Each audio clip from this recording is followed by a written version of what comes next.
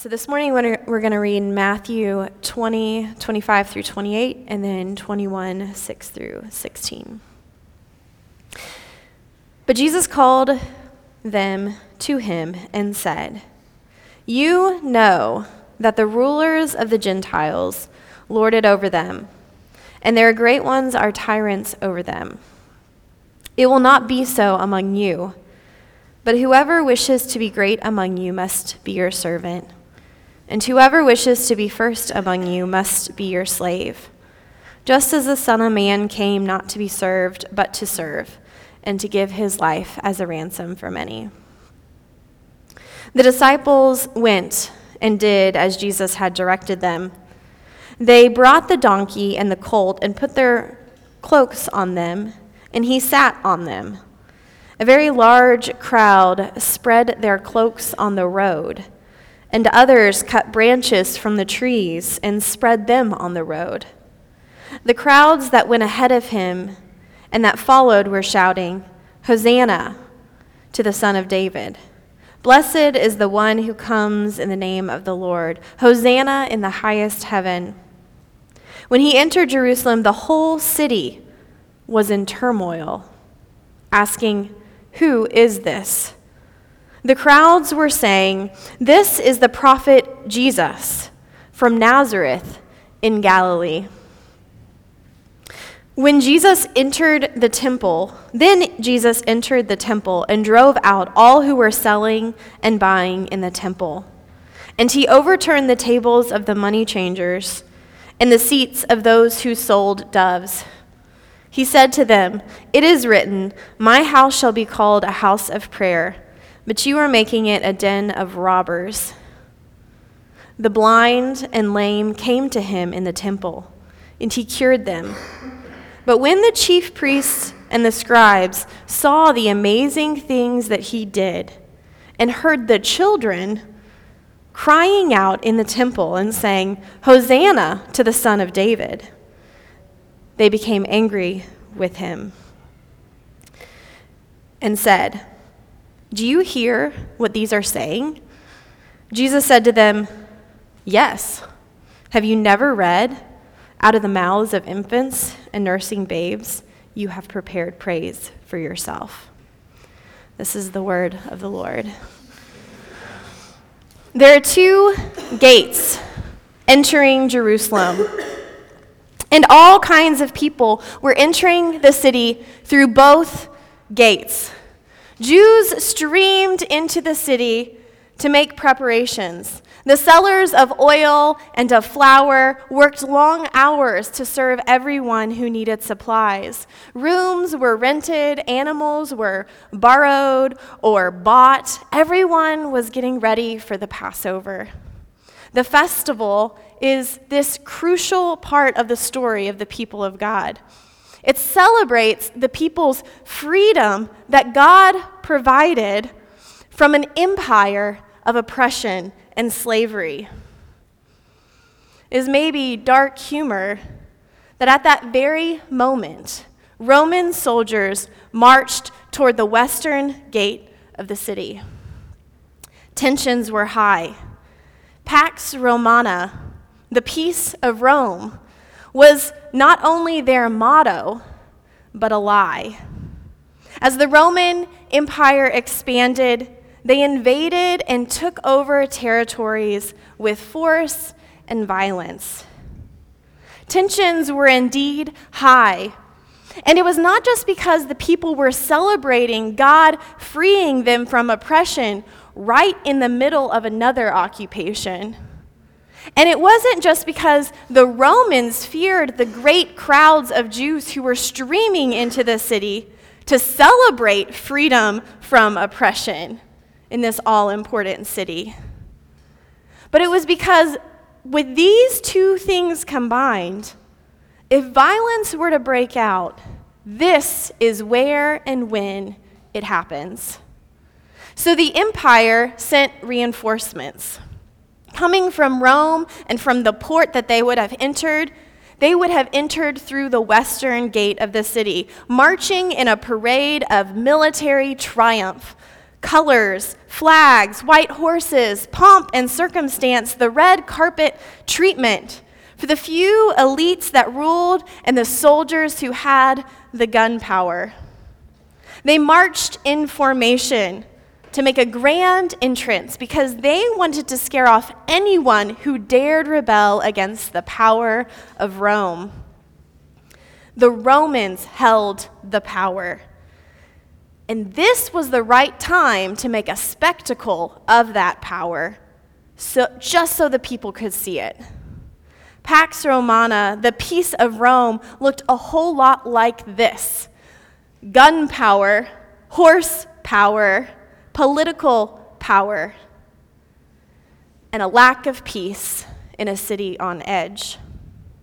On the other side of Jerusalem, way outside her gates, Jesus and his disciples walked. They too were headed to the festival. They too would need provisions and a place to stay and a room to eat the Passover in. But Jesus had other plans too. And I'm not sure that the disciples wouldn't have tried to talk him out of some of his other plans had they known what they were, the way that he wanted to do it. But Jesus had already told the disciples the big picture. He had told it to them plainly, that Jesus was about to be put to death by the Jewish leaders, the chief priests, and the scribes. Now, I don't know if the disciples thought that Jesus was just like preparing them in the case that he died in battle, or if they really thought that they were just about to come into power and so they didn't hear really what Jesus had told to them. In either case, they didn't seem to get it. They didn't seem to understand what he had told them plainly. And apparently, the disciples' moms didn't get the hint either.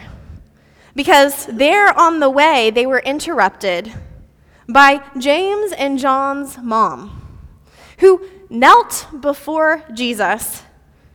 She knows, like the disciples do, that it's about to go down. They are headed to Jerusalem for the Passover. If anything's going to happen, this is the time and the place.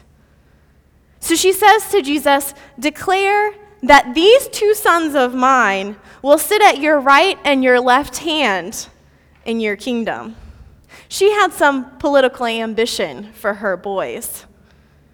When Jesus enters Jerusalem, his power as a prophet, as an honored prophet, the one whom the prophet John spoke about who would come after him, this whole scenario seemed to indicate only one thing: political change. And she knew, like they did, that if violence were to break out, this is where and when it would happen. Jesus was entering Jerusalem, they thought, to set the people free, once again, with a mighty arm on behalf of God from the powers of false Roman peace. Jesus was entering to fulfill the prophecies. Jesus had already preached and said, even from the synagogue in Nazareth, that this was in fact the year of Jubilee, that this was the time that the kingdom God had been prophesied about and that had been hoped for was at hand. In fact, everywhere Jesus went, he said this same message: the kingdom of God is at hand. And for the people dominated by a violent empire, this lasting peace, this peace of their own making, this political activism was all too tempting. After all the losses, after the violence of empire, something had to change. Jesus responds to the mom of the bunch. "You don't know what you're asking. And anyway, it's not mine to give." The rest of the disciples immediately become angry at James and John as they continued on toward the eastern gate of Jerusalem. So Jesus takes this moment of conflict as a teaching moment, as he does. "You know," he says, "that the rulers of the Gentiles lord it over them, and their great ones are like tyrants over them. He's speaking of Rome, of course. It will not be so among you, he continues. Whoever wishes to be great among you must become your servant. And whoever wishes to be first among you must be your slave. Slave? Come on, Jesus. That's what we are celebrating that we are not anymore. That's why we're doing this whole parade and song and dance. We aren't slaves to an empire anymore. And these Roman oppressors are no match for you and God and all the people. You are God's chosen one, and you are this holy one in this line of David. We believe, and you have fulfilled every prophecy right in front of our eyes. But Jesus is still talking. He's saying, just as the Son of Man came not to be served, but to serve, and to give his life as a ransom for many. It's ironic, I think, that they likely arrived at the same time on opposite gates of the city. It's certainly a political stunt, but it's hard to say who orchestrated it or why. But you might have your suspicions. It's like geographically you can only join one of the two welcoming parties, one of the two parades. You can welcome the powerful oppressors on one side of the city, or this unlikely prophet from Nazareth on the other. One side had gunpowder and horsepower and power, and the other rides a donkey, as he did in utero, a pack animal, not a powerful one. This is the part I think the disciples probably would raise an eyebrow at. On one side of the city, you can see the power and the fear of Rome in neat little lines, marching. On the other, you see the scrappiness of grassroots rebels who are aching for any hope. The people who have chosen this parade over the other one yell, "Save us! Hosanna! Blessed is he who comes in the name of the Lord." This is a political move to the max. The people, in their desire to welcome this person who they think will throw off their oppressor, are anxious to be a part of this movement, this change in any possible way. So they take off their cloaks and they spread them on the red, carpetless dirt road. They climb into the trees and they cut down the branches and put them on the path to welcome this person who they hope will soon be their new king. "Save us," they yell in Aramaic. "Hosanna, Hosanna," it sounds. But Jesus hasn't come to save them, not in the way they think. They think that if violence is to break out, this is where and when it happens. But Jesus has not come with a display of violence or political power or even protection. Jesus rather makes his first act in Jerusalem an act of protest. And it's not even against Rome, but against Jewish worship. He goes to the temple and he overthrows the tables of those who are selling, the dealers.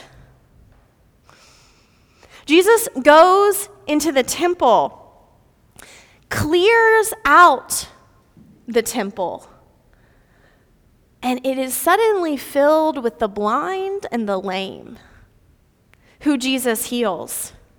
Jesus' first act once he enters Jerusalem is to restore true worship of God. It's an act of renunciation of greed and financial oppression by religious leaders.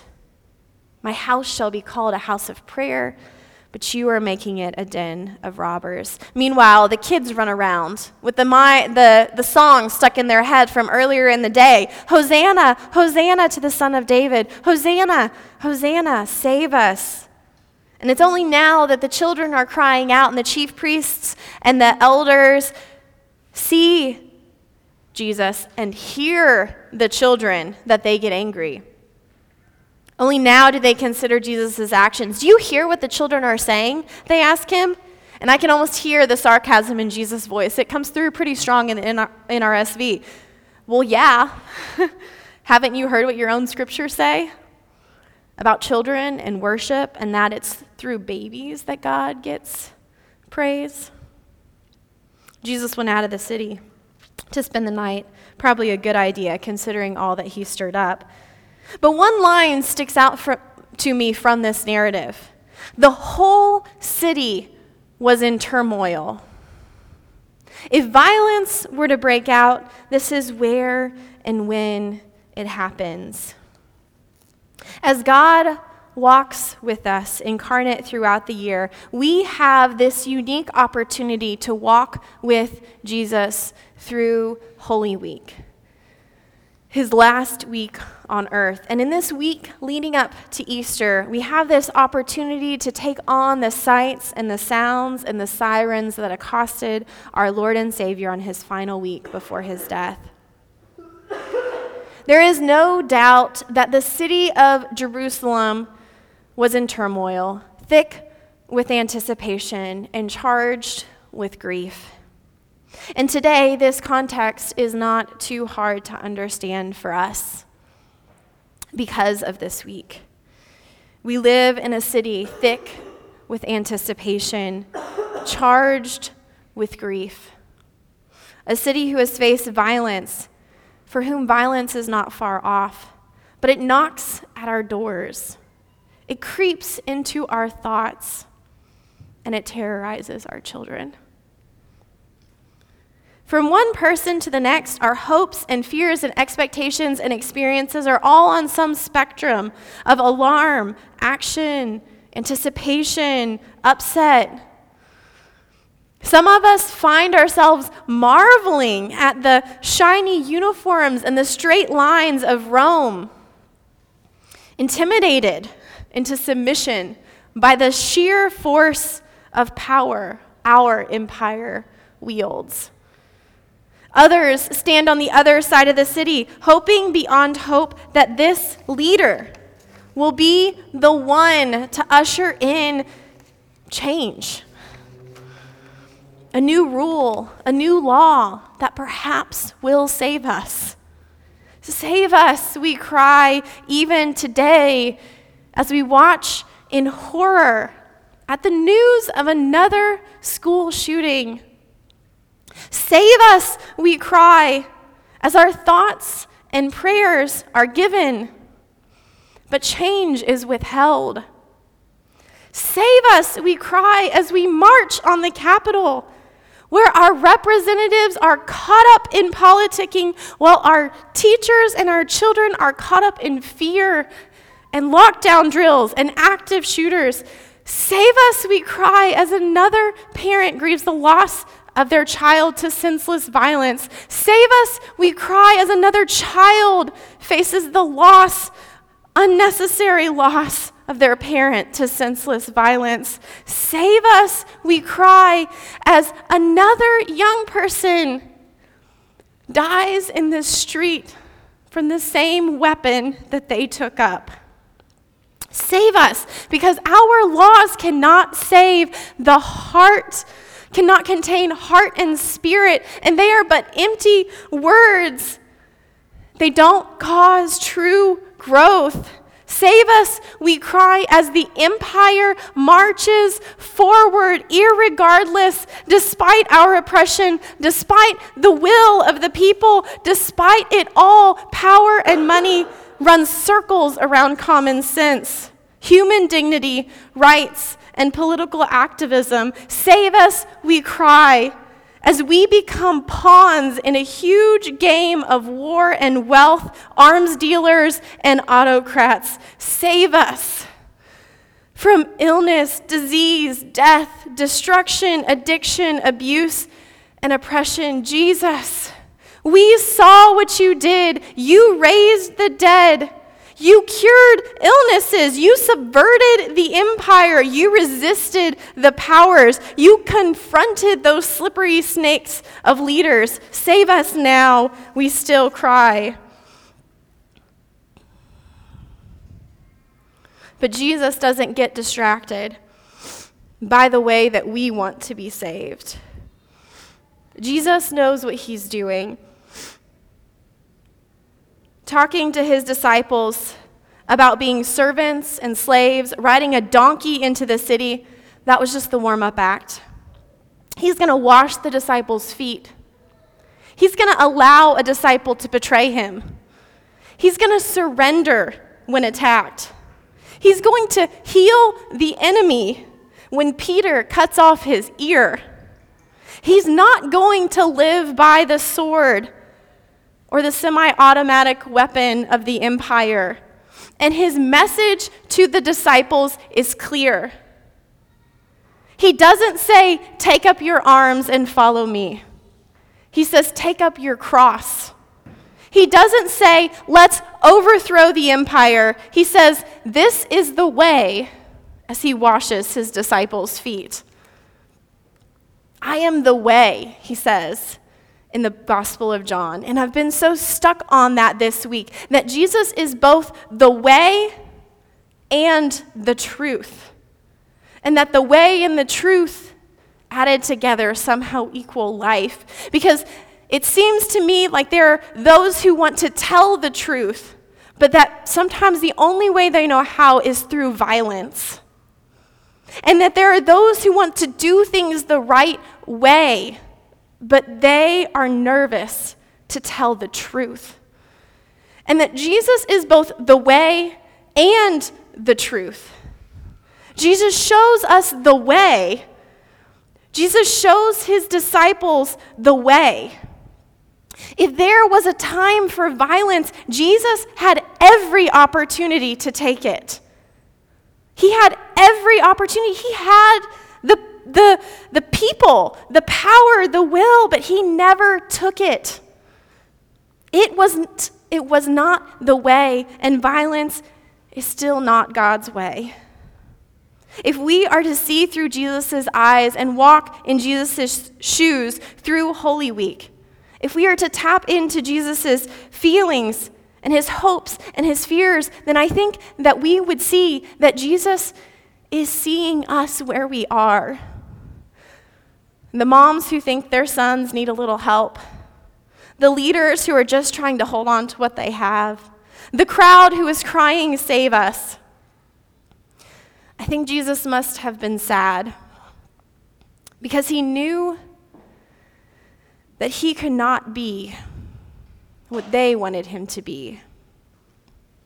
And that even if he could, that it would not save them. Because empire replaces empire replaces empire. We're watching The Mandalorian, and I'm having a hard time connecting the dots, but it's the empire, and then the republic, and then the new republic. Okay. Jesus had to show them the truth of God's kingdom. That's why he came. Because violence won't save us. It doesn't save us, and it never will. He had to show them the way. A way of resistance that maintains its soul. A way of resistance that doesn't become the evil that it resists. I always think of that scene in The Hunger Games. Who's seen The Hunger Games? Yeah, 2 of you have, so 3, okay. Where Katniss is supposed to be killing President Snow, and she turns and kills the rebel leader instead because she knows empire replaces empire, and we become that which we hate. when we use the same way. True power, Jesus' life tells us, is not having a lack of empire or of slavery, because Jesus comes right in the middle of both of those things. But Jesus shows us power, real power, is actually the ability to take up the basin and the towel and the cross and to join an upside-down kingdom where the way we do things matters as much as the truth. In the midst of slavery and empires that surround us, the way matters as much as the truth. The kingdom of God is not advanced through fighting our enemies, but by loving them. And that's the way of the kingdom of God. That's it. That God loves us. It's so simple. And yet, we live in the midst of a city and a world that is so lacking of that message incarnate. And we are God's hands and feet. We are God's hands and feet. We are God's body, and we must tell them. We must tell them. We must preach this gospel of peace. Sometimes maybe with our words, but always. Not empire peace, not false peace, hope for a future, no matter what way we do it now. But Jesus' peace, not conquering, but serving, not killing, but healing. Because God loves everyone. And that's the message we are entrusted with, and that is the good news. There are 2 gates to go into Jerusalem. 2 parades are happening on this momentous day. And you can choose the lies of false peace of the empire, or you can welcome our unusual, strange, unconventional Prince of Peace with palm branches and cloaks on the road. The way matters. The way matters. The way the world has changed matters. Let's pray.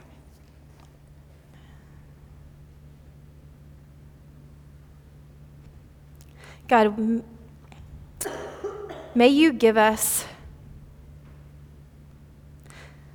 the heart of a disciple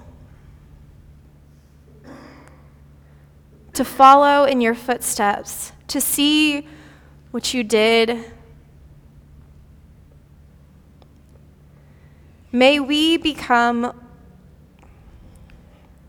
little Christs as we make our way, as we speak the truth. May our resistance be patterned after your life. May our love flow from the source of your love. May you heal any part of us that is holding on to hate. May you heal our city. Though we know there is a long path, though we know this will not be the last time, we pray that your will would be done and your kingdom would come on earth as it is in heaven. And as we go, enable us to be your hands and your feet and your mouth and proclaim the way and the truth of the kingdom of God.